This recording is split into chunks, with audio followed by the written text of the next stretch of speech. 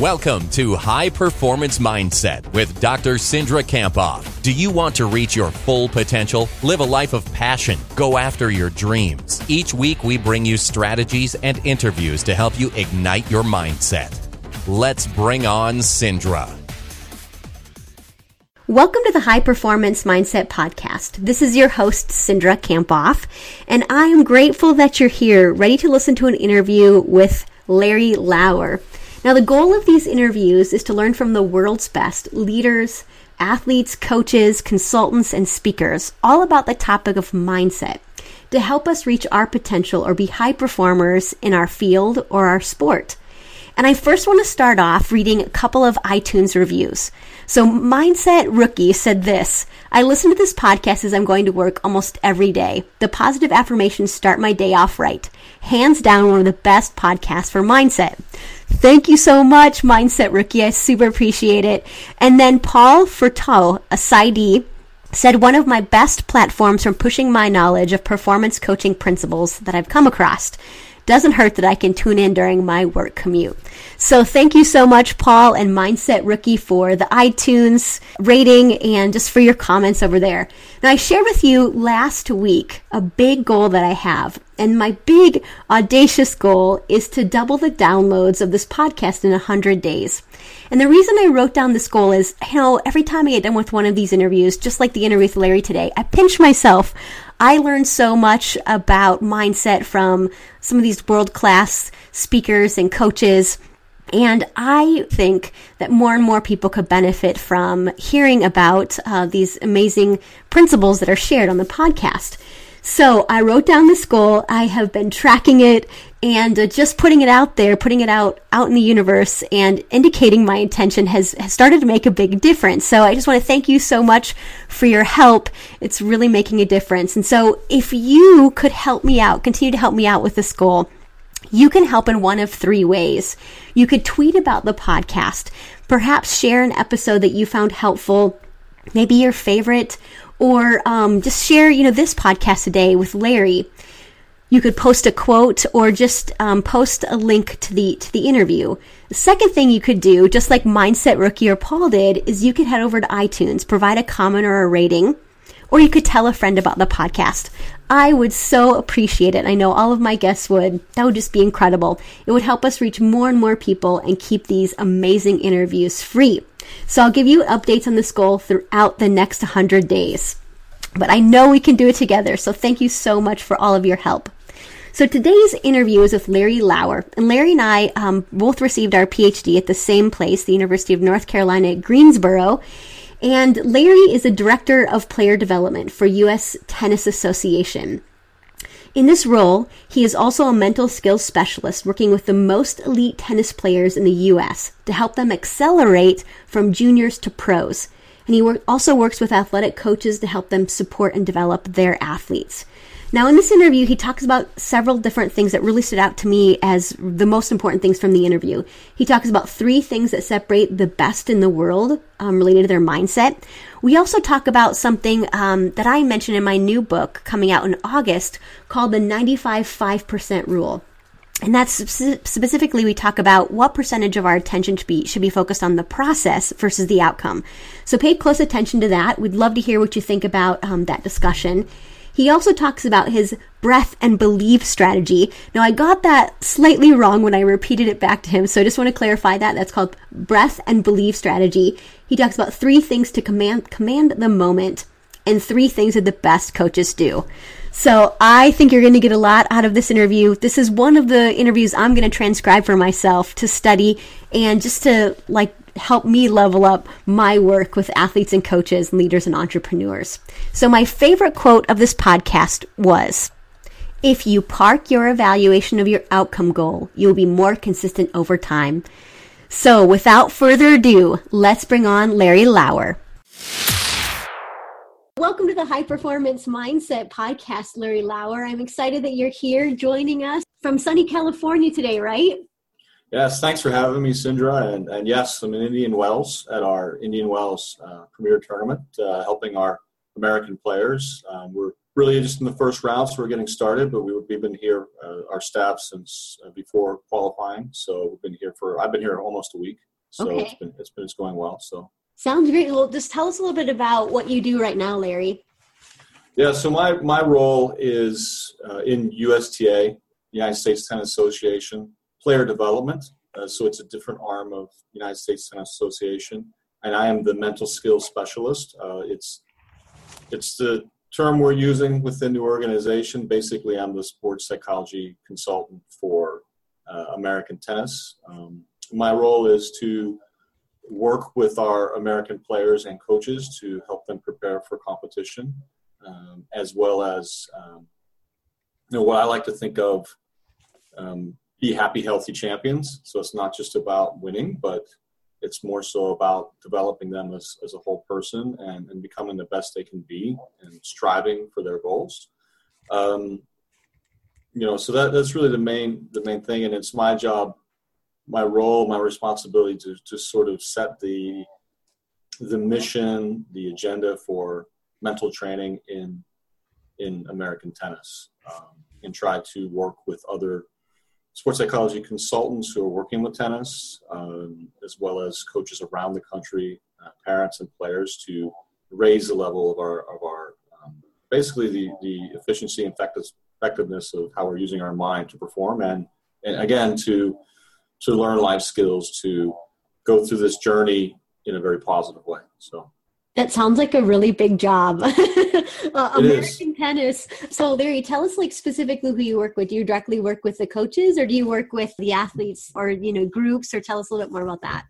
Yeah, it's really all of the above, Sindra. I work with the athletes. My main population now is probably like ages 14 into the mid to late 20s. So I work with aspiring pros, so juniors who are on what we call the pathway to professional tennis, and as well as professionals who are on the tour and trying to accelerate their career, move their career along, and so they can have a successful career. I also work with our coaches. We have a national coaching staff of about, I think it's 26 coaches now, and they work everything from, it's both girls, boys, men, women, ages pretty much, well, for the most part, ages around 10 to, again, into the 20s. But we support all of American tennis. It's really our role. So we try to support in different ways. So maybe through camps. We have what we call our player identification department, and they provide camps around the country for ages like 8 to, say, 13. We're providing camps, and we often have a mental component to that. Or what we like to talk about is compete like a champion, so a character component. And once they hit around 14, and if they're having a lot of success, and that means not just results, but in developing their games, and they show an interest, we bring them into one of our national training centers every so often to train with our national coaches. And we work pretty closely with their primary or private coaches to continue to develop them. So it's really a collaborative process, I hope, with our American coaches, not just the national coaches taking over. And they move along. And again, if they're moving along the pathway, they're having a lot of success, and it makes sense for the family, for the kid, then we might invite them to come train at one of our national centers, typically Orlando, which is our national campus, or in Carson. We also have a third national training center in New York at the U.S. Open, but that's mostly younger kids at this time. But so we'll invite them in. They'll start training with us full time, and they'll work with our performance staff as well. So they'll be with the coach, but they'll work with our strength and conditioning. They'll work with our athletic training and a medical staff. They'll work with sports psychology, which right now is me. But in New York, we do have someone else doing sports psychology, Mark Lerman. So he's working with the younger ones. And they get this sort of full experience from all the different sports sciences to help them develop their full game and develop themselves. So we talk all the time about our performance teams and creating a performance team around the athlete, working with the coach. So that gives you kind of a semblance. But we're doing we're working with individuals, we're working with groups, we're working in camps, we're doing national presentations, coaching programs. We're doing a lot of different things, putting out resources, videos to try and support American tennis. Well, we're going to have a lot to talk about. What a cool job. So just to kind of give the listeners a little bit of background in terms of how you got to USTA, and then we'll kind of dive into a little bit more about your work. You and I got to meet each other when we were both working on our PhD at the University of North Carolina in Greensboro. So just tell us, like, once you finished there, I know you went to Michigan State. Just tell us a little bit about your journey, just a little bit about your career. Yeah, I'd be happy to. And for me, it started even younger. Being a three-sport athlete, good at all of them, not great at any of them. Getting into coaching and really enjoying coaching baseball and coaching anywhere from Little League up to what we had in Pennsylvania called American Legion, which was 16, 17, 18-year boys. I found out about sports psychology through a professor at my undergraduate university, Clarion University in Pennsylvania, and Dr. Easley Krause, and she really kind of got me excited about it. I ended up being fortunate to get into UNC Greensboro with Dan Gould. He took a flyer on me, and things worked out. I did my master's. I went on to be actually an ice hockey director for a while, which seems a bit of a tangent for what I'm doing now. But so I was working in the rinks for a couple of years, including with Philadelphia Flyers Skate Zone up in Pensacola, New Jersey, which was a great experience, running tournaments, running programs, and then just starting my own consulting business. I went back for my PhD. I was there for 3 years. My final year, we decided it was best, because Dan was moving to Michigan State to take over the Institute for the Study of Youth Sports, for me to go along and to be the coordinator of coaching education. So while I had finished my PhD, I did it at UNC Greensboro. I was actually in Michigan, and that's where the Playing Tough and Clean Hockey program occurred, with 4 players for a whole season. I finished my PhD there. I worked there as Director of Coaching Education and Development for another probably 7.5 years. I was also, at that time, working with USA Hockey's National Team Development Program in Ann Arbor. I worked there for over 8 years as a consultant to the program, which was a good run. It's a great program, and we had a lot of success, a lot of medals in our World Under-18 Championships, and it's an Under-18 program.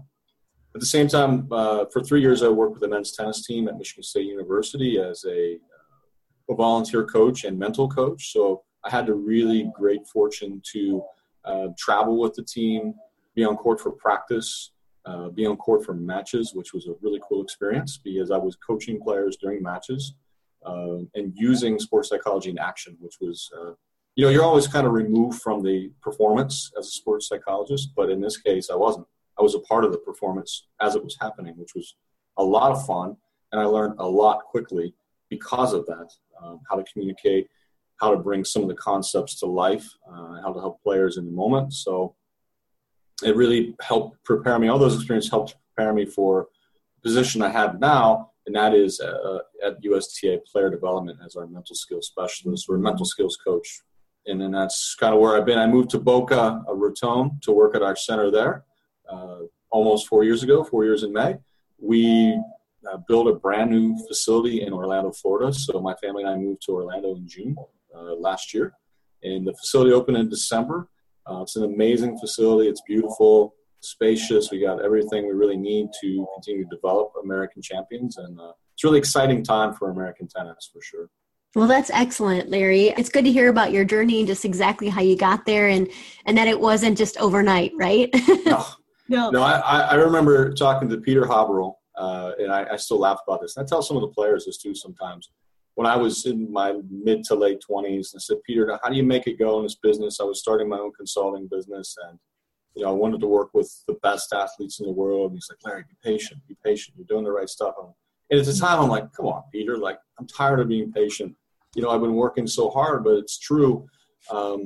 Things don't always happen overnight. I think you have to build your brand. You have to do a lot of good work over years. And you have to be passionate about what you do. And so when a high school athlete comes in and they want to work, you have to be passionate about that and do a great job.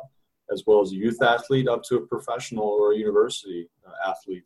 And I think that's one of the keys is that when you're performing as a sports psychologist, you are performing, and you must do a good job, because that person could be the person who networks you to another opportunity.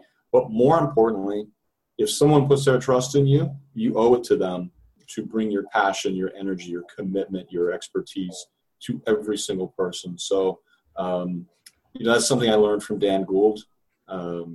He was a great mentor for me and for many people, and you know him very well. And he's been such a great supporter and helped me to get to where I am today. So that's excellent advice for, I think, anybody in sports psychology, but also coaches who are listening or entrepreneurs is, you have to have passion for what you do and do a lot of good work over the years. So Larry, one big question I have for you is I think about, just the opportunity of those pro athletes that you get to work with, the juniors who are trying to make it big time. And so what do you see that separates them from the rest? So those people who are more successful, who actually make it, what do you see that separates them mentally? Yeah, separating, I think, first you got to have some talent, obviously, but that doesn't make it happen. I mean, I think our talent takes us so far. There is obviously that part of the equation, but then what I see as separators are their work ethic, their commitment. On the mental side, your willingness to commit to a process that doesn't really bear fruit for a while. Again, this idea of being patient. But if we're working on training mindfulness and we're doing breathing exercises, imagery exercises, a lot of reflection, sometimes the athletes, they struggle with that because, it just doesn't happen for them. And we might be working on that, but that doesn't mean here at Indian Wells you're going to make quarterfinals, semis, or finals. It may mean you just have a good performance in a tough situation.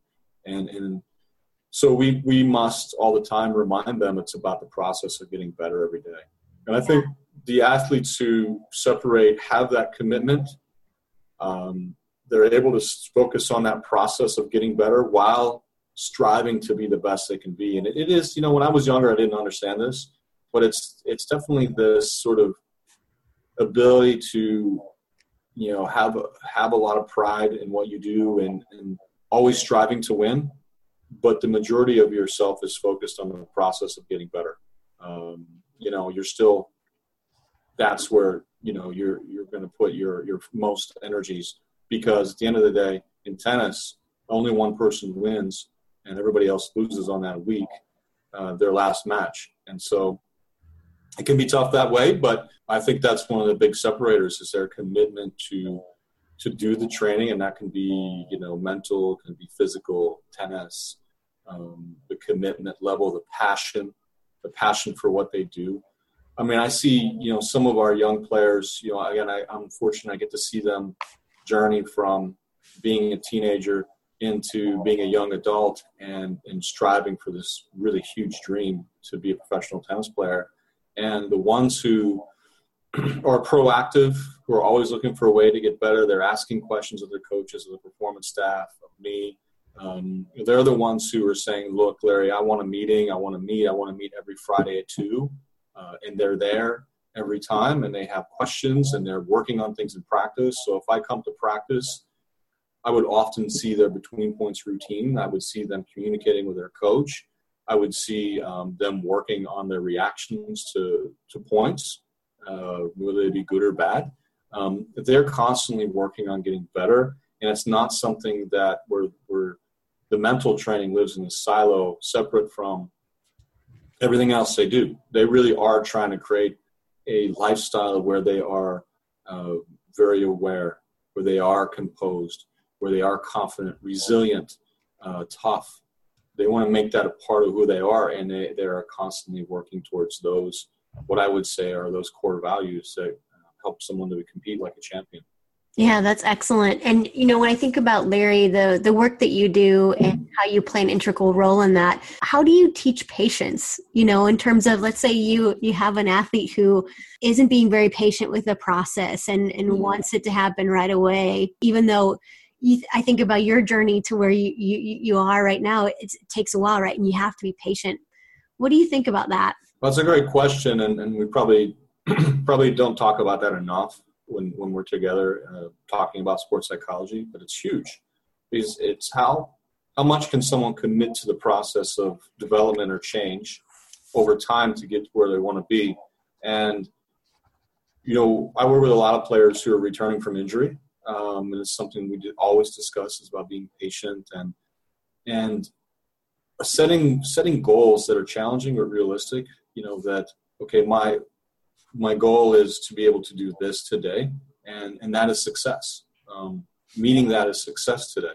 And for example, if we had a player returning from injury in her first tournament, she's playing in a big tournament, and while she wanted to win, the discussions before the match were, hey, let's focus on what we've been working on. That's going to be success for you today. Your ability to be aggressive, go after the ball, move well, just try to play your game. That is success today. Taking off the burden of I have to win because I train with player development, because I'm expected to win because I was winning before I was injured. So patience is a big key. But I think the word that must come with that is also acceptance, and the ability to accept the situation that you're in and also how you feel about it.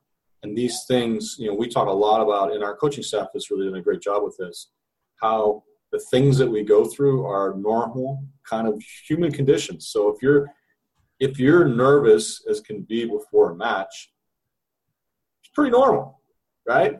It's pretty normal to be nervous for a match, and helping them normalize things, talk about it, and understand that accepting these things and then preparing to deal with them well is really what we're looking for over the long term.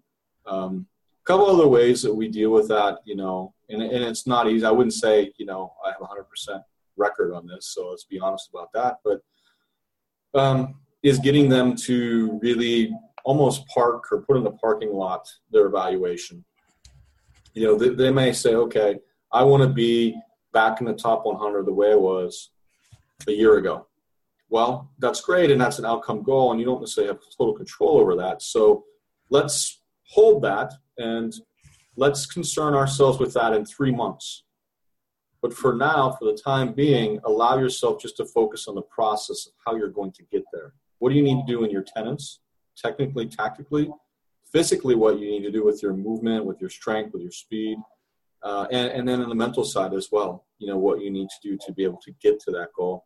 And in that process, we got to take faith in that it'll eventually get us to where we need to be. So helping them, and I think the athletes appreciate that when they understand that they can delay sort of that evaluation, just park it and be like, okay, I just need to get better and keep working, and eventually things will pay off. We talk about it's a 10-month season, 11-month season, so you don't have to win this week or next week. What you need to do is be consistent over time. If you're consistent over time, you will meet a lot of the goals you have. So if you were able to win over 25 tournaments, you're able to win on average 1.5 matches, you're going to have a really good year, which might, to the normal observer, might seem like, well, that's not very good. But if you think about it, players who are in the top 100 often have a losing record because they're playing other top players. So if you're able to get 30, 40 wins in the season at a high level, you're going to have a very successful season. And then hopefully we can have some weeks where you really push deep. So it's really trying to take the edge off having to win right now and being patient with the results. That if I do the right thing over time, eventually it'll pay off. I don't know if it's going to happen in March or April or May. Maybe it happens in June. Maybe it happens in August, the U.S. Open, which would be amazing. I don't know when it's going to occur, but I got to take faith that I do the right things that eventually will occur. And one of the things I see, Larry, is that I think especially younger athletes, they get really focused on the outcome goal, and then they get frustrated when it doesn't happen. What percentage of the time do you think that athletes that you work with should be focused on the outcome versus the process? If you had to put a percentage on it, do you think it's 99% of the time on the process with just a little bit of focus on the outcome? Or I don't know, what do you think? Yeah, no, that's I've tried to figure that out myself, Sindra, and I would say, yeah, maybe 95%. I mean, then we got to talk about specifics. So when do you focus on the outcome? We focus on the outcomes at the end of the year. How did we do? Why are we at where we're at? We focus on the outcomes, periodically throughout the season to gauge how things are going. We have, I mentioned earlier, performance teams. We come together with our athletes. We try to come together every quarter. And we're actually getting close to that after the Miami tournament. We'll begin to have our performance team meetings again, just to gauge where we're at, because we know that they're going to think about the outcomes. So we can't just try to avoid it, ignore it all the time. But again, like I said, if we can delay that evaluation, let's look at your ranking and the outcomes that you're interested in 2017 after the Miami tournament, which is coming after this Indian Wells tournament. That gives them sort of allowance to let go a lot of that outcome and just focus on the process. The other time we talk about focus on your big dream goals, outcomes you want to achieve, is when you're in training and you're tired and you're sore and you need to push yourself. That is a great time to focus on the outcome, because it's going to help you be more motivated in many times if you think about your purpose. I understand it. If you're doing sprints after doing 2 hours of tennis, and then you got to do 2 more hours of tennis after your sprints, thinking about, okay, today I'm working on getting out of my right leg when I'm going wide in my forehand, that's not so inspiring. But if you're thinking about, hey, you know what, I'm doing this so that I can win a junior Grand Slam tournament, that helps you to push through. So I think there are times, and as an athlete being aware of those times. As a young athlete, I didn't understand that at all. But I think if we help the athletes understand when is a good time to focus more on those outcome goals. And obviously, as we know, right before competition might not be the time, because that tends to elevate nerves. So. Absolutely. And I think you and I are on the same page in terms of, I think it is about 95% where the really good athletes are focused on the process. But I think the outcome can actually really be motivating sometimes if it's focused on, if they use it at the right time. But you're right, athletes don't always know that innately. And I guess that's why we're there to help them. So, Larry, can you give us an example of a topic related to mental training that you cover with typically you cover with all the people that you work with? Is there, one topic that seems central to your work? Yeah, I think there are a few topics, but one is the ability to focus in the moment. Because a lot of what we have to do in tennis is to hold our attention to what we're doing in the moment. And I guess I'll start by saying our on-the-court mission is to be ready to play each point. Because tennis is a stop-and-start sport. And you do this 100 times, you do it 120 times in a match. Can you show up at the baseline ready to play with your best self as often as possible? Because if you do, you give yourself a great chance to be successful. Mm-hmm. So again, this helps us to focus on the process during the match. Your goal is to be all in, whatever, and I'll explain what that means, over 90% of the time when you get to the baseline. So for us, the way we talk about it with our athletes is that all in, that total engagement in what you're doing in the moment is to be fully focused on what matters in the moment, how you want to play the next point, what your plan is. We talk to our players all the time about planning the next point.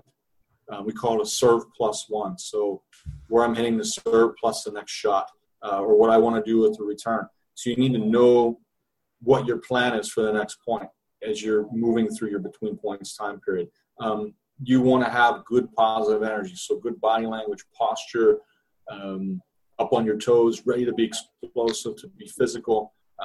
You want to be in a good position as you get to the baseline, and also you want to have some belief in what you're doing. You don't always have belief in what you're doing, but for the most part, we want to believe that even though I'm nervous, I'm frustrated, whatever's going on, this is a big point. I have a plan I believe in. I believe that if I hit my kicker on the deuce side and I hit that kicker wide, I'm going to get a forehand and I'm going to go open court. And I feel like I can do that all day. And what I'm seeing, Sindra, is that when we can get our athletes to focus on that, then we can execute with the nerves. If they focus on how they feel, then it's a struggle. It's a struggle because now your attention's going to what's uncomfortable, what ifs. What if I miss the shot? What happens if I lose? What happens if I get broken? So trying to keep them in the moment. Now, we train that on and off the court. We train that through doing, mindful breathing exercises, through doing a lot of reflection on their practices, on their matches, as well as through self-talk training and imagery or visualization training as well. And for me, it's getting as simple and routine as possible in the matches. It's what's going to make you successful. So we try to teach a routine that when something happens and you're distracted, you're emotional, you're scared, whatever's going on, go to your breath, try to center or focus yourself on that breath, to compose yourself, to relax, and then move your mind towards, okay, what is it that I would like to do in this next point? And if you can talk to yourself in an encouraging way, and if you can visualize what it is that you're going to do, then it gives you that ability to commit to something in the moment, which is huge. You get to commitment. But a lot of times what I'm finding is that without acceptance, in awareness and acceptance, we never get to commitment. So it really starts with whatever's going on, being aware, accepting, like I mentioned before, and being able to get into your breath and then starting to refocus. So that's typically what we're teaching a lot of our athletes. We do that off court in training sessions, and we certainly do that on court as well. And the on court for me is especially fun because we'll do things, like, okay, we'll put you in a situation, we'll see how you're responding, and we'll help you through it. We'll talk about using your routines, using your breath, slowing things down. So we're always looking for innovative, creative ways to stress our athletes and challenge them and see how they handle it. So if I could summarize what you're saying is that when athletes focus on how they feel, it's not always a good thing, because then they're focusing on how uncomfortable they are. So instead, focusing on their routine and being aware of what's happening in your body or your mind, and then accepting it and committing to the next shot. Yeah, and I want to just clarify, and I know you know this, but it's not ignoring or fighting what you're feeling. It's accepting it. So you do need to be aware of those feelings and accept them, because they're all there for a reason. And we need to honor those feelings. But at the same time, where would you like your mind to be? What do you want to do about it? And that's really the key, is can you get to that determined choice after you accept? I think a lot of times, with the athletes, when you first do this work, they tend to think, well, okay, so I need to just not care. I don't want to care about anything. Well, that's not it. That's not the point. We care greatly about what we're doing, but we're willing to accept what's happening, because I can't change the past. It is what it is. I got to move on. These feelings are normal. This situation is a typical situation in tennis. So the more that we can accept those things, I think the better off we're going to be. So. Yeah, so not ignoring or fighting the feelings, but accepting them and moving on, especially in tennis, you got 20 seconds maybe between points. So you got to move on pretty quickly, right?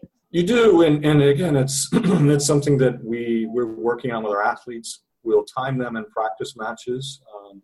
I actually had the stopwatch out yesterday, but on my phone, and was recording the average between point times period for one of our players, so I could send that to the coach, because it's something we're working on, because this person will rush. And so absolutely, you only have a few moments to get yourself organized and focused. And one of the things we tell the athletes is that, look, you're going to feel what you're going to feel. I mean, that's natural, and I'm not going to tell you to not be mad or not get frustrated, because that's just not realistic. However, the more you can minimize some of these things and control those responses to what's going on, it gives you more time to get ready and organized for the next point. Because if let's say you were up 5-2 and now you're down 5-6 and you have to serve, and the world just seems like it's crumbling around you and everything's going fast, you only have 20 seconds to get ready for that next point. If you're focused a lot on how bad everything is, probably not going to be ready to play that next point. But if you can accept it is what it is, this is where I'm at, I trust in my serve, I know what plays work for me, this is a play I'm going to use, let's go, If you can do that, you have a very good chance of being successful. And we know if you win the first point of your game, you typically win the game. So it's really just getting off to a good start. That's excellent. So Larry, can you share with us a signature technique that you use? You know, I know you have an awesome book called the USTA Mental Skills and Drills, so that you have a wealth of resources, but is there one technique that you tend to see as kind of like something that you always use, or that's unique to you? Yeah, I guess the way I'll explain, is, and we keep it simple for kids. We call it breathe and believe, which, I borrowed from a song that I heard, but breathe and believe. And that is, when things are not going well and you're nervous and you're scared and you're tired, and just get into your breath, focus on breathing, allow your mind to quiet just that little bit and bring your heart rate down, and then begin to think about something that your coach would tell you, something simple. And we train this so that the players don't have to conjure it up out of nothing when they're on the court. We can practice a lot of these situations in practice. So if you're missing your forehand and that's your best shot, well, in practice, when you're missing the forehand, let's work on our breathe and believe routine. And what tends to work for you? How can you think differently that's going to make you successful? What technique, what thing can you say that's going to help you start to turn things around? So I think it's important to train it. Then as we move on and the players get a little older, we talk a lot more about acceptance and being able to accept what's going on and knowing that the only thing you control really is your response. You don't control how you feel. You don't fully control the thoughts that you have, only how you can respond to it. And you don't control the situation. There's a lot of stuff in tennis you just don't control. You don't even fully control the performance. There's another person on the other side. There's wind, there's sun. Helping them come to terms with that, and we talk a lot about accepting what's going on, but then getting to a determined choice. So we talk about that a lot with our athletes, and then it's using the same core routine that I need to be aware of what's going on. I must accept the situation that I'm in, get into my breathing so I can refocus, and then get to a committed choice. What will I do here? And that's mostly what we need to do on court. And there's a lot of other stuff that we do like imagery to support this, different techniques on court, like, okay, you make a mistake, you can see it again, you erase it from your mind, and then you replace it with the shot you will make, and they'll actually shadow stroke that. So there's a number of different offshoots of that, but I like to give them base, and this is their base. When they're in a what I would call a yellow light, like the old revisit baseball stuff, you're in a yellow light situation, right? So here's your base routine. You kind of know what you need to do, and then you can deploy different techniques that you've mastered in that situation.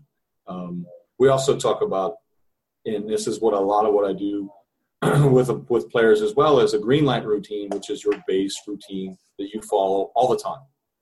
So there's a number of different things that we're doing related to breathe and believe, progressing that into talking more about acceptance and mindfulness and how we bring that on court, as well as these green and yellow light routines to package them in a way that it's simple, it's trainable, and they're able to repeat it under pressure. So, as you're talking, Larry, I'm thinking about how, we're talking specifically about tennis, but with your principles and the things you're sharing, especially the breathe and relieve, and then the 3 steps: awareness, acceptance, and then commit to what you want to do next. I'm thinking about how that can relate to leaders or entrepreneurs, people that are in difficult situations, teachers, principals, just being aware of what's happening, accepting it, being aware of your feelings, but not working to fight them or change them, and then committing to what you want to do next. So how do you see this? I know your bigger work is with life skills, and you take that approach, but how do you see this committing,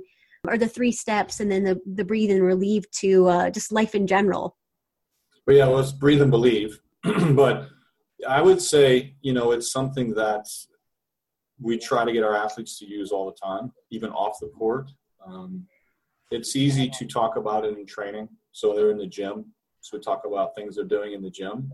But then we can start transferring that into you've got a big test, and how do you want to prepare for that? And how can you use what you know about being focused in the moment for this test? For you got a lot of studying to do over the next couple of days. How can you use what you know? And so we do have those conversations. We talk about, again, our 7 core values of competing like a champion on and off the court. And those 7 core values are resilience, professionalism, confidence, determination, engagement, you're going to have respectfulness, and it's pretty bad on video. I'm forgetting one, but we're talking about these things all the time so that our athletes understand it's not just about being a great tennis player. It's about being a great person. And I believe, as does our staff, that if you develop this character part of you, it's going to help you to reach your goals. You got a better chance of reaching your goals. And oh, by the way, it's going to improve your life. If you learn how to communicate really well, handle confrontations, be assertive yet respectful, it betters your life too. If you understand how to bounce back from failure, mistakes, to persevere through adversity, it's going to better your life. It's going to help you be prepared for your first job. It's going to help you be prepared for life after tennis. And so we believe that in focusing on these things, as the USTA, that every child can have a great experience, even if they're not a great tennis player, because they become better for having been involved in tennis. So to me, we try to talk about these things in different situations with the athletes. It's an easy one to get into school, into training, into family stuff. We do talk about.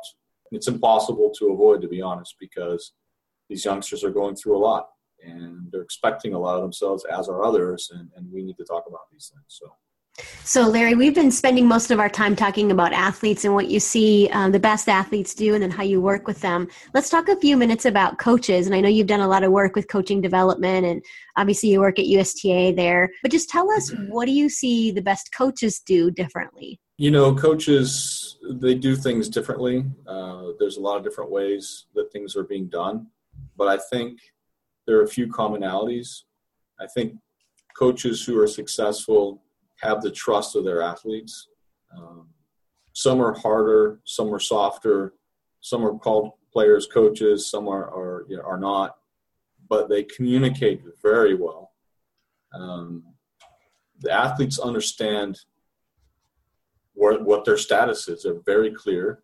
And through their communication with the athlete, they develop belief in the plan, in the athlete themselves, in the coach. So the way the coach communicates to me is essential, and it all comes from a philosophy. And we have a very strong coaching philosophy here at Player Development, one that was developed by Jose Higueras and our staff, and all of our coaches follow that philosophy. Now, do they all do it somewhat differently? Of course. We want them to use their individual strengths and personality, but there's a very clear philosophy about how we do things. And one of those very important things is that we're patient, that we do problem solve, that we use progressions. All these things are so important. And so I think that coaches do things differently, but they have a very clear philosophy. They communicate well, and they understand their athletes, and they get their athletes to believe in themselves and in the coach and the plan. And so that, to me, is the key. All the other stuff, some are more emotional, some are less emotional, some are tougher and use punishment more, some aren't. Those things vary. But at the end of the day, the coach that can keep the athletes motivated and believing in what they're doing, even when things aren't going well, is a successful coach. As long as they're doing it in a responsible and ethical way. So. You know, there you mentioned communication, and one of the questions that I get often from coaches is, how can I give the athletes that I coach feedback, but also supporting them in a healthy way that nurtures their motivation or grit or confidence? And what would you say in terms of how the best coaches give feedback, but are also supportive of their athletes? Yeah, great question. I think that, we think about feedback as a 5-second thing, but I think the best coaches have developed such a relationship, and the athlete understands where that coach is coming from, that they care about them, they have their best interest in mind, that coach knows where they're going with this athlete or this team. So therefore, when they have to give feedback, and sometimes it can be quite critical, that it doesn't become personal. They focus it on the performance, not the person. And the athlete knows from that interaction that the coach is doing it because they care about them, because they want the best for them. So I think the best coaches, because of the way they handle their business all the time, that they care about the athlete, they get to know them, that they're being very encouraging, very positive. They tell them that what they believe in them, and they're very open and honest. I think you got to be genuine. You got to be honest and transparent, but it's got to be done in a way that you understand, if I do this in this way, I'm going to get a good result from it. It's when a coach bases what they're doing on how they feel, how he or she feels as a coach, that you start running into problems. I'm not happy with this progress. I'm not happy about the performance. So therefore, you have to deal with what I'm feeling. Well, to me, that's not how a coach, it's all about, should be doing it. It's about the athlete and what's going to help them be successful. So even when a coach is giving critical feedback, if they have a relationship where the athlete knows that the coach believes in them and they've given them a lot of positives in the past, even in the same 5 minutes previously, or there's a lot of positives to come, then they can take that critical feedback. So, and again, you owe it to your athletes to give them that tough love. Especially, you got to understand what level you're working at, but when you're working with elite athletes, there has to be tough love. It cannot be everything's good, everything's fine, because they will not get to where they need to be. The coach may be the only person around that athlete who's telling them the full truth. Because the parents might want everything to be just okay, and, the agents always tell them, things that make them happy. It's often the coach that's the one who is the purveyor of truth. This is where you stand. This is not good enough. You can do, but I know you got more in you. I know you can do this. And I'm going to help you do it. And to me, that is really good coaching. It's funny because we talk about positive coaching a lot, and the first thing the coaches will say, well, so everything's okay, everything's good, No. Positive coaching is good coaching. It's helping the athletes get to where they want to be in a respectful, honest, ethical way. And the good coaches find a way to do that because every day they're communicating their belief in their player. And I hear at the basis of that is a caring atmosphere, right? Where the athlete knows that the coach cares about them. And I think we can apply this to not only sports, but the employee knows that their boss cares about them, right? Absolutely. Yeah. I mean, we could be talking about transformational leadership here, that I care about your success and I want you to be successful. It's not just a transaction. I'm not just trying to have you do this task for me well, so therefore I get what I want. That's not what it's about. And for me, coaching has never been about that. Coaching is about you giving service. You're giving yourself up to help someone else. I think sports psychology is the same thing, that when you get into this business, you must understand you're no longer the performer in front of the spotlight. Your job is now to be behind the spotlight, supporting and helping that athlete achieve what they want to achieve. And until you take that route, you are not doing things for the right reason. If you're coaching for yourself, you're not doing it for the right reason. If you're doing sports psychology, you're a mental coach, but you're doing it for yourself, then you're not doing it for the right reason. Now, when I say that with the caveat, that doesn't mean there aren't certain things you want to achieve in your career, because I'm very goal-driven as well. but it's always about what's best for the athletes. It's about their dreams, their goals. Same thing when you're a coach. If you keep that at the forefront, then I think most times you're going to be okay. It's when you start to fall into, I need to do well because my job is on the line, that you can run into problems.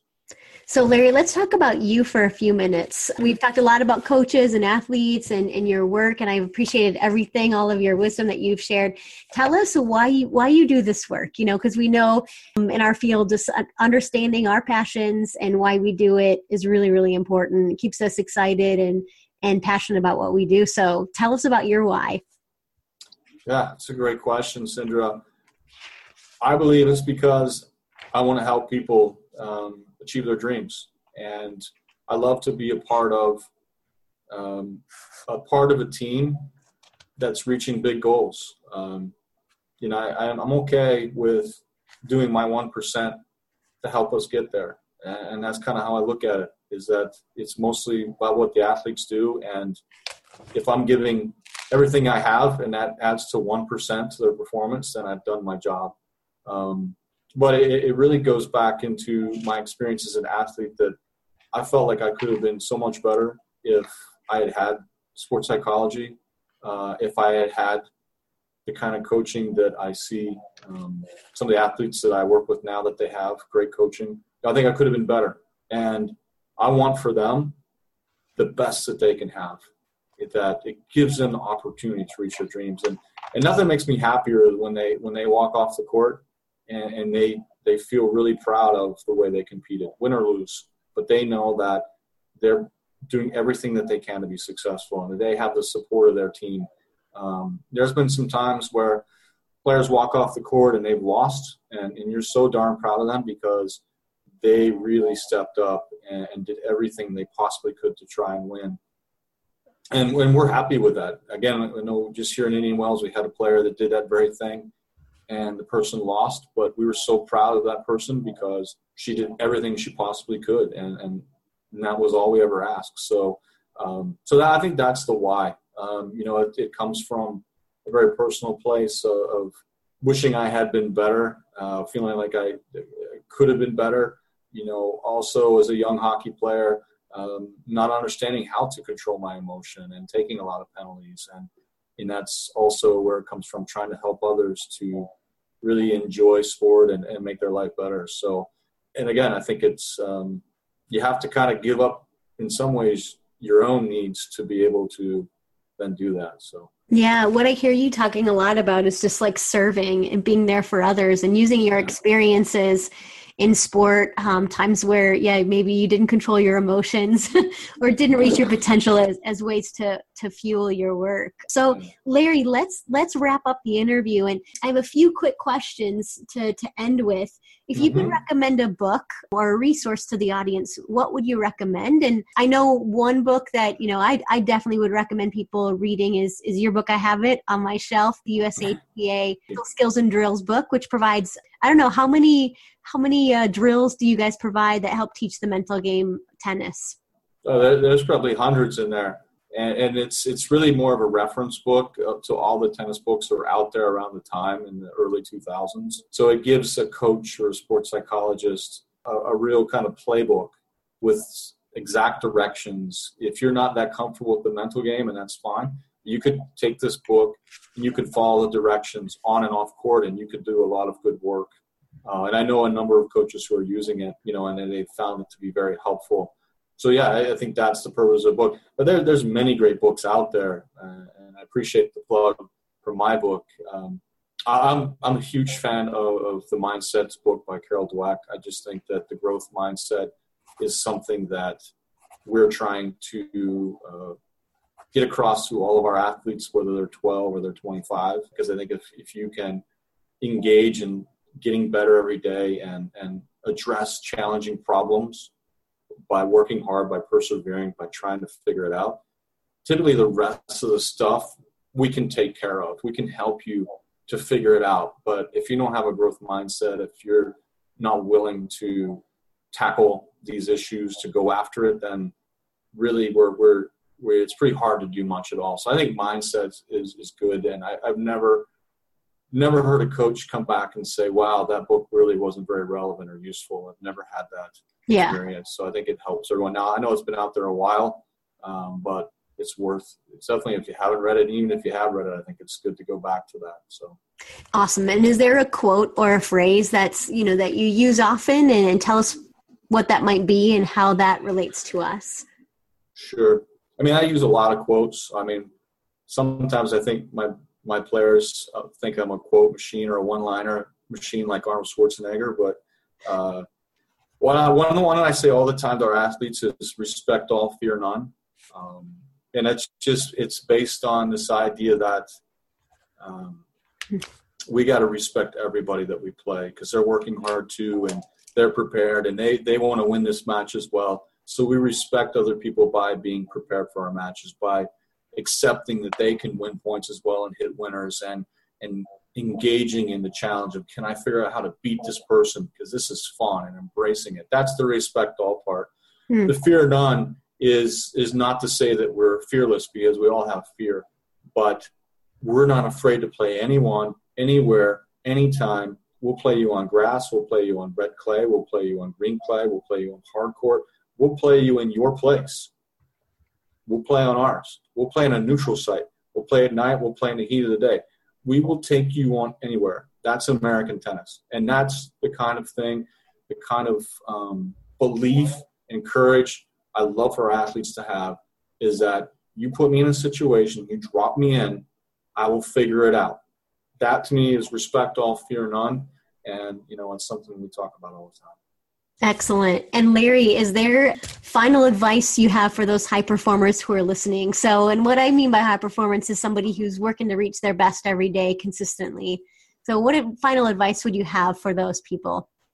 Do everything you can, but keep that dream in mind. I remember Wayne Gretzky, the famous Edmonton Oiler, when the Edmonton Oilers came in the NHL, they were not very good. And he would walk down the concourse and he would look on both sides, and they had these big pictures of different Stanley Cup champions, and the captains holding the cup over their head. And he talked about how every day he imagined himself holding the cup over his head. And then he put himself to work every day, taking the steps to get there. I think you got to keep the dream alive. But you got to get very practical and very basic every day.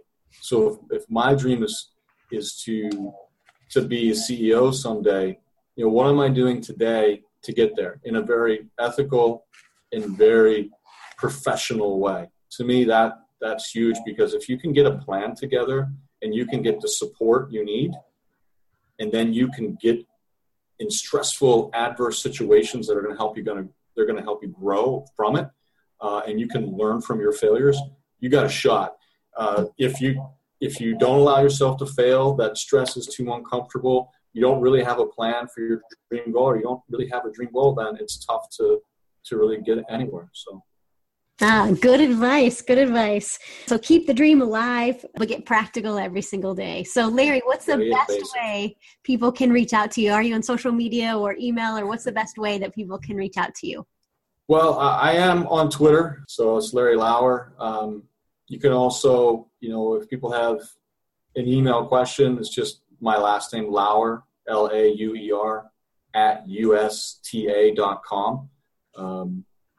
So I'm out there. I tend to fly under the radar because it's pretty busy, but certainly if people send me a question, they want advice, they can get me in one of those two places. So excellent. Well, Larry, I want to tell you a few things that really stood out to me about this interview. It's things that I'm taking away. And I just want to commend you first for providing a lot of value to those listeners and just being open with what you do and providing us some really good examples and strategies and tools. So here are 4 things that stood out to me that I'm taking away. I liked your story about just being patient, and Peter with the U.S. Olympic team, the sports psychologist there, told you to be patient, and that it takes a lot of good work over many years. I think so many people can relate to that and use that in in different ways in their work and in their sport and in their business. I also loved our discussion about the percentage of time people should be focused on outcome goals versus process goals. I think that's really interesting. I think we both agree on that it's really about the majority of the time is focused on the process, but you got to keep that dream alive, and thinking about that dream and the outcome can actually be really motivating. 3 steps: awareness, acceptance, and then commit. I thought your discussion about acceptance really, really good, that so many people can apply to their lives and their work. And then, man, it's hard to pick a 4th, but I'd say our discussion about positive coaching. I think so many people can use that if they're athletic coaches or leaders, entrepreneurs, and I can use that as a mother. Absolutely. As I can as a father. You do? Okay. Absolutely. You give my kids, good feedback and some tough love, but really, really care about them and show that they care about them. So I just want to thank you so much for your friendship and for your time and your energy to provide some really strong value to everyone who's listening. You're welcome, Sindra. It was great to be on. It was great to talk to you again. So best of luck to you. Thank you. It's awesome to see you again. Take care.